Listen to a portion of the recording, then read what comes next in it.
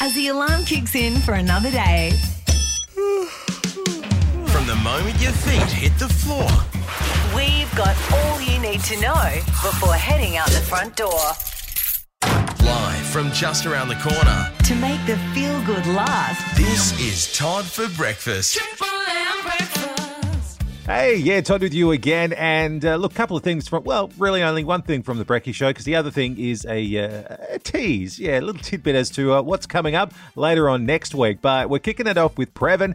Look, the group, they're trying to raise money for a sensory garden for the kindy there, and they recently tried to do a little bit of fundraising, and, well, as you'll find out, didn't quite work out. You guys are always trying to fundraise for a sensory garden over at the kindy over at Geraldton Primary, is it? Yes, it is Geraldton Primary. Yep. And you guys were going to be doing a barbecue, a sausage sizzle fundraiser. Is that like the Bunnings one or something different? That's the one, the sausage sizzle. And what happened? Well, we started off with generating this sausage sizzle, and we thought we'd hit the ground running and strike while the iron's hot, Todd, being that the kids are back at school, and let's get this fundraising season up and running. And we didn't realize how hot the iron was going to be.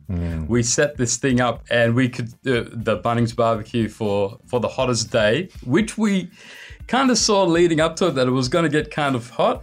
But how hot? Yeah. We didn't realize. I mean, when you think about all the places in Australia, Todd, that could have got that record or close to, Marble Bar, Alice Springs, etc., Geraldton. And when you think of those places, they don't have a Bunnings. So we probably have the official record for the hottest Bunnings barbecue ever held. There you go. And so our team members were out there, and they were doing the good work, doing the best that they could in very trying conditions. It was like hell. And unfortunately, our sausage sizzle turned out to be a bit of a sausage fizzle. Yeah, so look, if you can help them out, the kindy, Geraldton Primary School, trying to do that sensory garden, please do. I mean, gosh, we kind of saw it coming, but still, help them out any which way you can, and hopefully they can get another sausage sizzle on what's going to be hopefully a much cooler day. So, look, coming up next week, next Wednesday, I'll be dropping a new episode of Tastes of the Midwest. This time around, I'll be catching up with Tegan from Lickety Sticks Icy Poles. Yeah, now Tegan dropped off a few icy poles for me to try.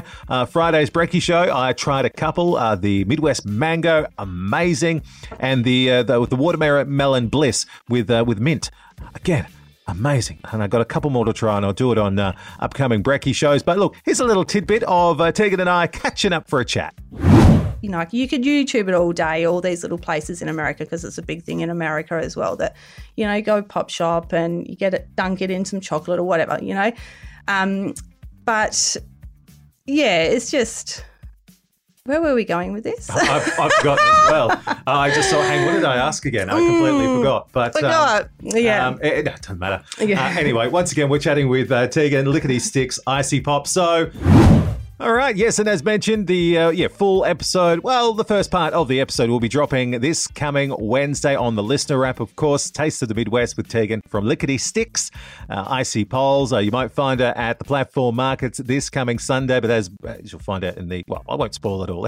What am I doing explaining it all? Listen to the episode this coming Wednesday. Anyway, if you'd like to be involved with the Breaky Show podcast any which way, inside the game, Saturday mornings from 8, reach out to me, email geraldton@triplem.com.au, or through the old handy Facebook page, Triple M Geraldton.